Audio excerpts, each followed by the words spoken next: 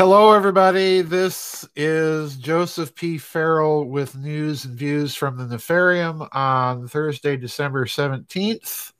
Had to check the calendar, make sure I was on the right day. December 17th, 2020. I hope everybody can see and hear me all right. We actually have someone in the chat room watching on YouTube from Santiago de Chile. So welcome to, he's calling himself Chile Gringo. Okay. So welcome all the way down in Santiago. So today is a kind of a fun news and views. This will be the last news and views of 2020, unless I decide over the holidays to have another news and views just for the heck of it. But I also want to do some house cleaning issues, take care of some of that till we get to today's rather fun articles. I am going to be on vacation beginning tomorrow. So that means there will be no blogs for the next 2 weeks up until January 4th. Now, there will be a blog on Christmas Eve day. I'm just posting a little Christmas music with a little commentary and so on. I may do a blog or two during that period, but don't expect any blogs in the next couple weeks. I need a rest and some time on vacation. Plus, the other reason is that Daniel has been promoting the website rather aggressively, and we have had an explosion of growth in our subscribers and memberships. And we are going to be doing a lot of things, making some changes over the next year in the website to improve the performance. I know some of you have had issues logging into the site, logging into the forum. One of the reasons is, unexpectedly, we have maxed out our bandwidth and server capacity. So we're looking at other servers, updating the website to handle the expanded capacity. I will be adding, beginning next year, a third vid chat, and we're going to be calling these fireside chats. There's going to be some changes in the format just on that vid chat. We'd like to see a lot of you new members that signed up in that particular vid chat. You're welcome to any vid chat. Anybody's welcome in any vid chat. This is not just for new people, but we're going to be making some changes with that. And this will be kind of a different style vid chat. It'll be limited to 2 hours. There will be very short pre-chat. And what we're going to be doing is figuring out a way for people to post their questions in the comments area ahead of time. And I'm going to go ahead right now and ask all of you that contact me by email, send me suggestions for theme topics, because we also want to have use this vid chat as kind of an experiment to have one dedicated vid chat in the 3 vid chats for a particular theme. So go ahead and send me themes that you'd like to discuss, particularly if they're related to any of my published books and so on. So lots of changes coming up. I want to alert everybody about that. We're going to go through some probably some rough periods with some of the platforms and so on, but Daniel has posted on the website what's called a roadmap of things that we're looking at. So you can go to the website and look for the roadmap, and then there will be certain tabs that you'll see there that you can see what we're doing over the next couple of weeks, and probably over the next years. All right, so let's get down to to today's news and views from the Nefarium. And if there's a theme to today's 2 articles, it's what happens when ideology meets reality, or ideology meets human reality. Take your pick. Now, the first article is sort of a serious one. the second article, I'm not even going to tell you what it's about. But the first article is by Martin Armstrong over at Armstrong Economics. It's very short, and I'm going to read the whole thing to you and show you an interesting picture that, that accompanies the article. But the article is titled "Austria Bucking the Trend Against Digital Currency." So, go Austria. Here we go. And just wait till you see until you see the picture here. Anyway, quote, "The Austrian National Bank has started an information campaign to support cash." Now, I'm all for that. I just went out earlier today. I had to go make my tobacco run. So, I got my cash and hand the cash. I do a lot of business by cash. "It remains to be seen whether it is on a collision course with the European Central Bank. There will be rising resistance to this scheme to eliminate paper money and force everyone into a digital currency." And stop right there, folks. Let me say it again, and I'm echoing Catherine Austin Fitts here. A digital currency is not a currency. It's a coupon. It's a corporate coupon. And if you tie that system in, as they want to do, with systems of social credits and surveillance, that means the value of whatever it is in your digital wallet can change at the push of a button.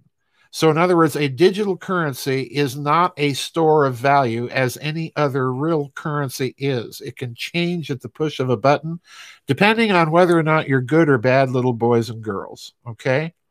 So, it's Santa Claus. You better watch out, the Christmas song about Santa Claus, because this is what they want to do. And this is why they want a digital currency, because that will fluctuate in value depending on your behavior. So it's not a currency, it's a corporate coupon. If you have any further doubts, read what I blogged about today concerning the latest plans, which are, by the way, mentioned in this article. Anyway, to continue. "I would expect you will see the same resistance rise in the United States, and if the Democrats try that again, this will be simply one of the reasons to justify rebellion. They have crushed the economy with their lockdowns, which have hurt the lower classes most of all, who cannot work from home remotely. But this is typical of elites, for they judge the world only by their own class and will never talk to anyone from the great unwashed. The financial terrorists know they have a short fuse, and I've pointed this out many times. Why are they on such a schedule? Why are they rushing? There's something else going on that we're not privy to, that they are, or at least think they are, and they're in this mad rush of a schedule. And the question is why? Now, I have my suspicions, but someday I may share those more completely. But in any case, quote, "They're going to push very hard to get their Agenda 2030 going by 2022. Schwab," that's Klaus Schwab, or as I like to call him, Ernst Stavro Blofeld, Klaus Schwab of the World Economic Forum, or as I like to call it, Spectre, sent his book to every world leader and to the governors and premiers of every state and province around the world. Let me read that again. Schwab has sent his book to every world leader and to the governors and premiers of every state and province around the world. Now, folks, that takes true hubris. I don't even send my books out to talk shows. I figure if they're worth anything, they'll read them and contact me. But anyway, this book is his communist manifesto of how he thinks the world should run. The typical arrogant academic with no real world experience, just like Marx. It's always these types of people who feel nothing about the hardship and loss of life that they unleash on the world. He claims the world must accept his manifesto to, quote, avoid revolutions, unquote, which in fact will take place because of this man. I do not understand how academics can be so elitist as to justify war as long as it leads to their land of dreams. Schwab has even enrolled the Pope. And folks, it's much worse than that. If you go to my website and look at today's blog, I talk about this strange alliance now. It's really not so strange once you understand it. But this alliance now between the papacy and the Rothschilds, and, you know, they're Mr. Globaloney par excellence. But anyway, Schwab has even enrolled the Pope, who was raised in communism. Actually, the Pope was raised in Argentina, and that was Juan Perón's third way. Remember that one? The Pope, like Marx, has abandoned religion and thou shalt not covet your neighbor's goods, embracing this new age of Marxism that we may end up calling Schwabism, which isn't even original, unquote. And that's the article. That's the article. So go Austria if you're fighting this digital corporate coupon idea. More power to you. I've also blogged previously, folks, about a phenomenon that's going on in Great Britain, where the Bank of England has noted that there's billions of pounds missing. But what they mean by missing is that people are hoarding paper money. People are hoarding paper money. And oddly enough, when I did this blog, the Bank of England concluded that they're hoarding paper money as a store of value. Now, that's very interesting to me because classically, stores of value have been things like bullion, gold bullion, silver bullion, and so on, even artworks. But in Britain, people are hoarding cash. And I suspect if it's as a store of value, it's because people are sensing that this digital currency society that these globalonists want to put into place is not going to work. You need a stable, physical, anonymous medium of exchange where the value is not going to change depending on the whim of a corporate overlord or banker. That's the bottom line. Okay? Now, the article, as I said, I promised you that the article has a picture. I love this picture because I've been blogging about Klaus Schwab or Ernst Stavro. You know, it's so hard. And Spectre, I mean, the World Economic Forum. So whoever did this should get an award because there's Klaus Schwab dressed up as Ernst Stavro Blofeld with his cat. Someone photoshopped Schwab's face onto the picture of Ernst Stavro Blofeld from the James Bond movies. So I love that picture. And it's true. You know, these people are promoting an ideology that's going to run headlong into the brick wall of reality, I think. but anyway, you gotta read the article if for nothing else, and of course I'll link it. If for nothing else, then the picture. All right, now, as I said, today, last blog of 2020, on the theme of what happens when ideology meets reality.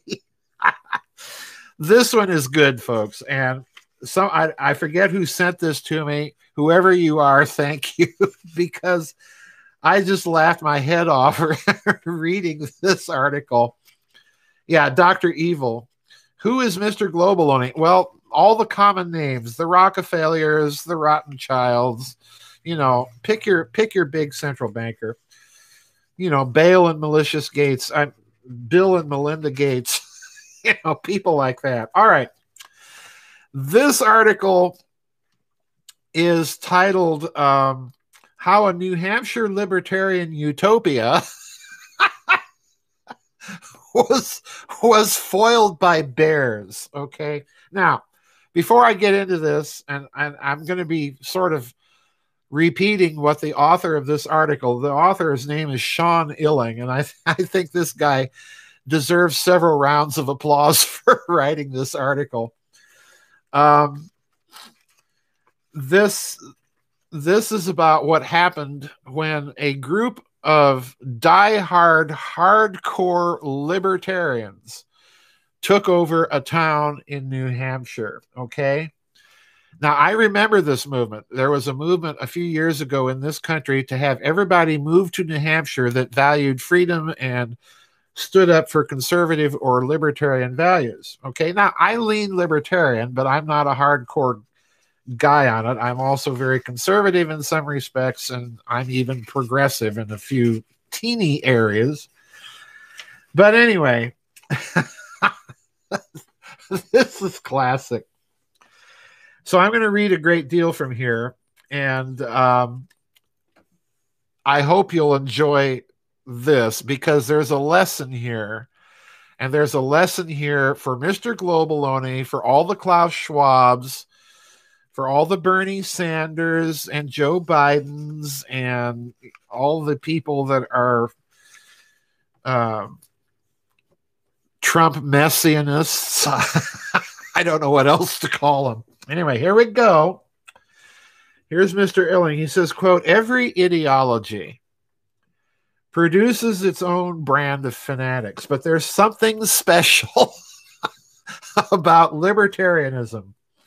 And I don't mean that as an insult either. I love libertarians. For the most part, they're fun and interesting people. But they also tend to be cocksure about core principles in a way most people aren't. If you've ever encountered a freshly minted Ayn Rand enthusiast, you know what I mean. And yet one of the things that makes political philosophy so amusing is that it's mostly abstract. You can't really prove anything. It's just a never-ending argument about values. Every now and again, though, reality intervenes in a way that illustrates the absurdity of particular ideas. Something like this happened in the mid-2000s in a small New Hampshire town called Grafton. Matthew Hongels-Hetling, author of a new book entitled, quote, A Libertarian Walks into a Bear, says it's, quote, the boldest social experiment in modern American history, unquote. I don't know if it's the boldest, but it's definitely one of the strangest. The experiment was called the Freetown Project. It later became the Free State Project, and the goal was simple. Take over Grafton's local government and turn it into a libertarian utopia. The movement was cooked up by a small group of ragtag libertarian activists who saw in Grafton a unique opportunity to realize their dreams of a perfectly logical and perfectly market-based community. Needless to say, utopia never arrived, but the bears did. I'll explain that below. So here we go. Mr. Illing interviews the author of the book. So here's Mr. Illing. He says, of all the towns in the world, why Grafton? The author of the book. Quote, they didn't choose it in a vacuum. They actually conducted a very careful and thorough search. They zeroed in on the state of New Hampshire fairly quickly because that's the live free or die state. They knew that it would align well with their philosophy of individualism and personal responsibility. But once they decided on New Hampshire, they actually visited dozens of small towns looking for that perfect mix of factors that would enable them to take over. What they needed was a town that was small enough that they could come up and elbow the existing citizenry someplace where land was cheap, where they could come in and buy up a bunch of land and kind of host their incoming colonists. And they wanted a place that had no zoning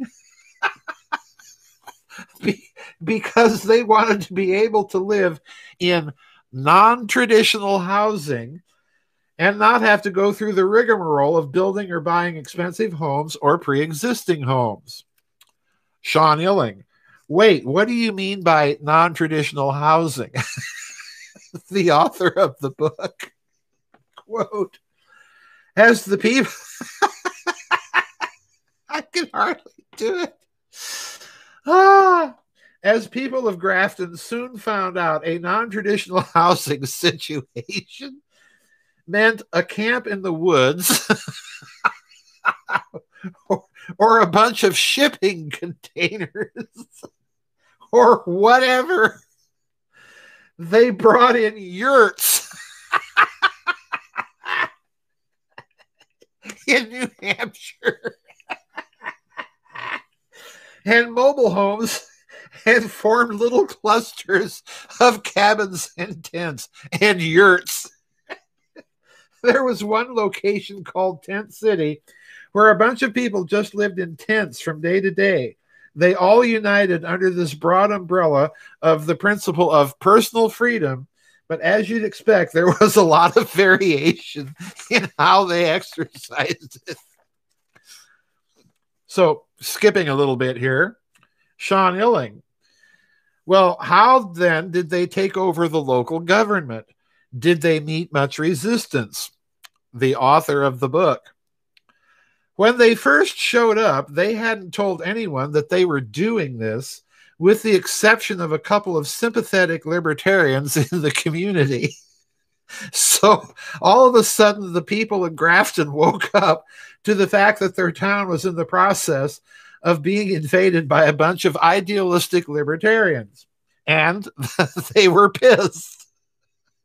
They had a big town meeting. It was a very shouty, very angry town meeting, during which they told the free towners who had dared to come that they didn't want them there, and they didn't appreciate being treated as if their own community was an experimental playpen for libertarians to come in and try to prove something. But the libertarians, even though they never outnumbered the existing Grafton residents, what they found was that they could come in and they could find like-minded people. Lesson here, folks. Traditional conservatives or just very liberty-oriented individuals who agreed with them on enough issues that despite the angry opposition, they were able to work their will on the levers of government. Listen to that, folks. A minority and a couple of locals willing to make common cause, and there you go. They couldn't pass some of the initiatives they wanted. They tried unsuccessfully to withdraw from the school district and to completely discontinue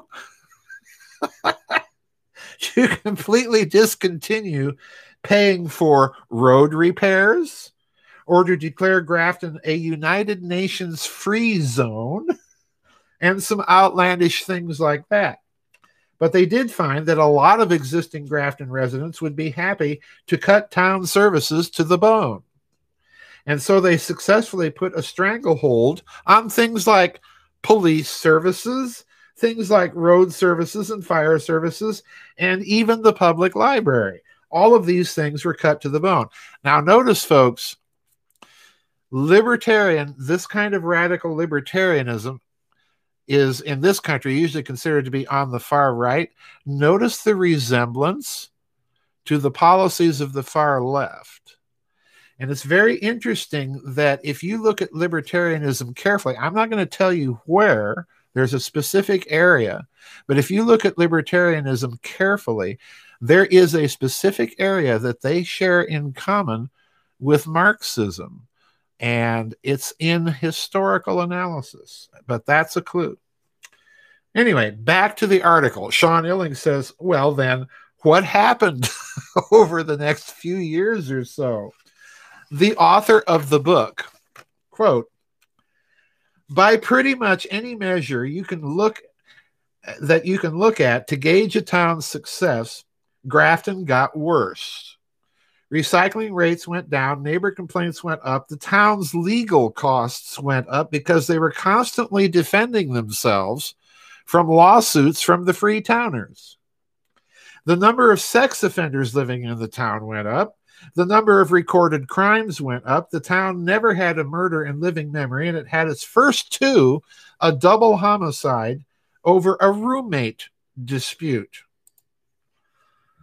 It turns out that if you have a bunch of people living in the woods in non-traditional living situations, each of which is managing food in their own way and their waste streams in their own way, then you're essentially teaching the bears in the region that every human habitation is like a puzzle that has to be solved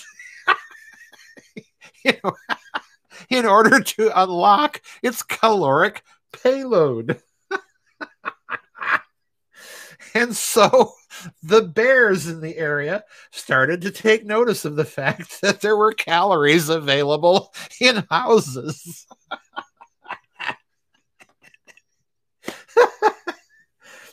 One thing that the Freetowners did that encouraged the bears was unintentional, in that they just threw their waste out however they wanted. They didn't want the government to tell them how to manage their potential bear attractants. The other way was intentional, in that some people just started feeding the bears just for the joy of and pleasure of watching them eat. As you can imagine,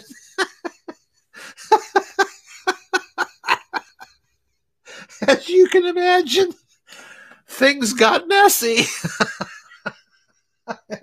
And there was no way for the town to deal with it. Some people were shooting the bears. Some people were feeding the bears.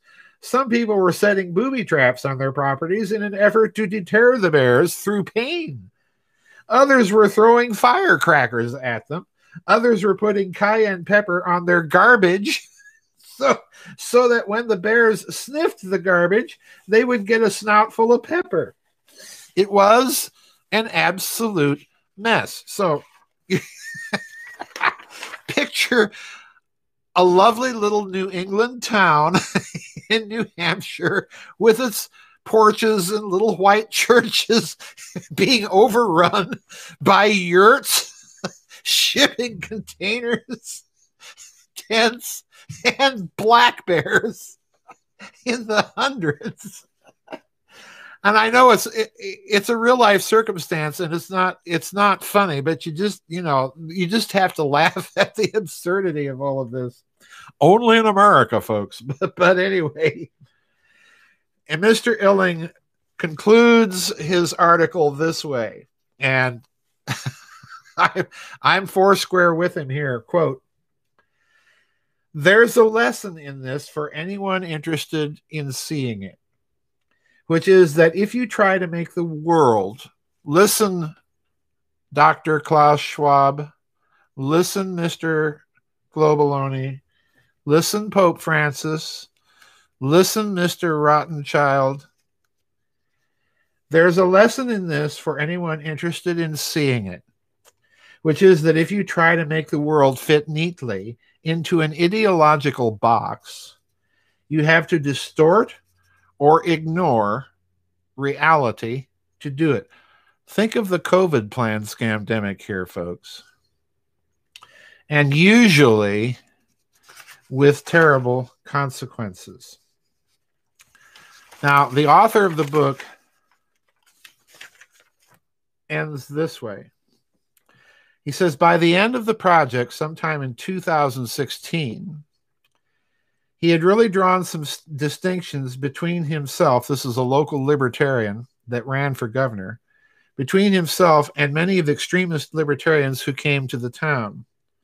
He still considers himself to be a libertarian and a very devout one. Notice the religious term at that. But by the end of the project, he was at odds with most of the other libertarians. And it shows that until you actually have a libertarian-run community, it's very hard to say what it is or what it will look like. In other words, they tried their own little Galt's Gulch experiment in Grafton, New Hampshire, and it turned into an absolute disaster. So the author of the book concludes this: I think they bumped up against the follies of libertarianism. I really do think that there's a hard wall of reality that exists that's going to foil any effort to implement libertarianism on a broad scale.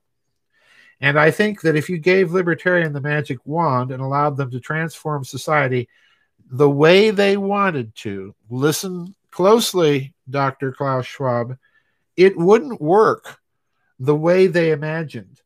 And I think it would break down just as Grafton did. And maybe that's the lesson. So with that, with that little excursion into unreality and the unreality of digital currencies, which are not currencies, I'm going to bid you all a very Merry Christmas and a Happy New Year.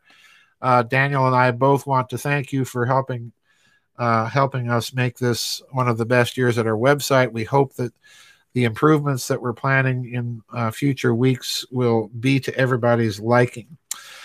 And remember, I might do a couple more news and views just on a lark over the next couple of weeks, but for the most part, I'll be on a Christmas break over the next 2 weeks. So I'll see you in 2021, hoping against hope that it will be some sort of return to sanity, not a fake return to sanity, but a real return to sanity in 2021. Anyway, thank you all, folks, for tuning in this year. We'll see you next year. Bye-bye, and we'll see you on the flip side.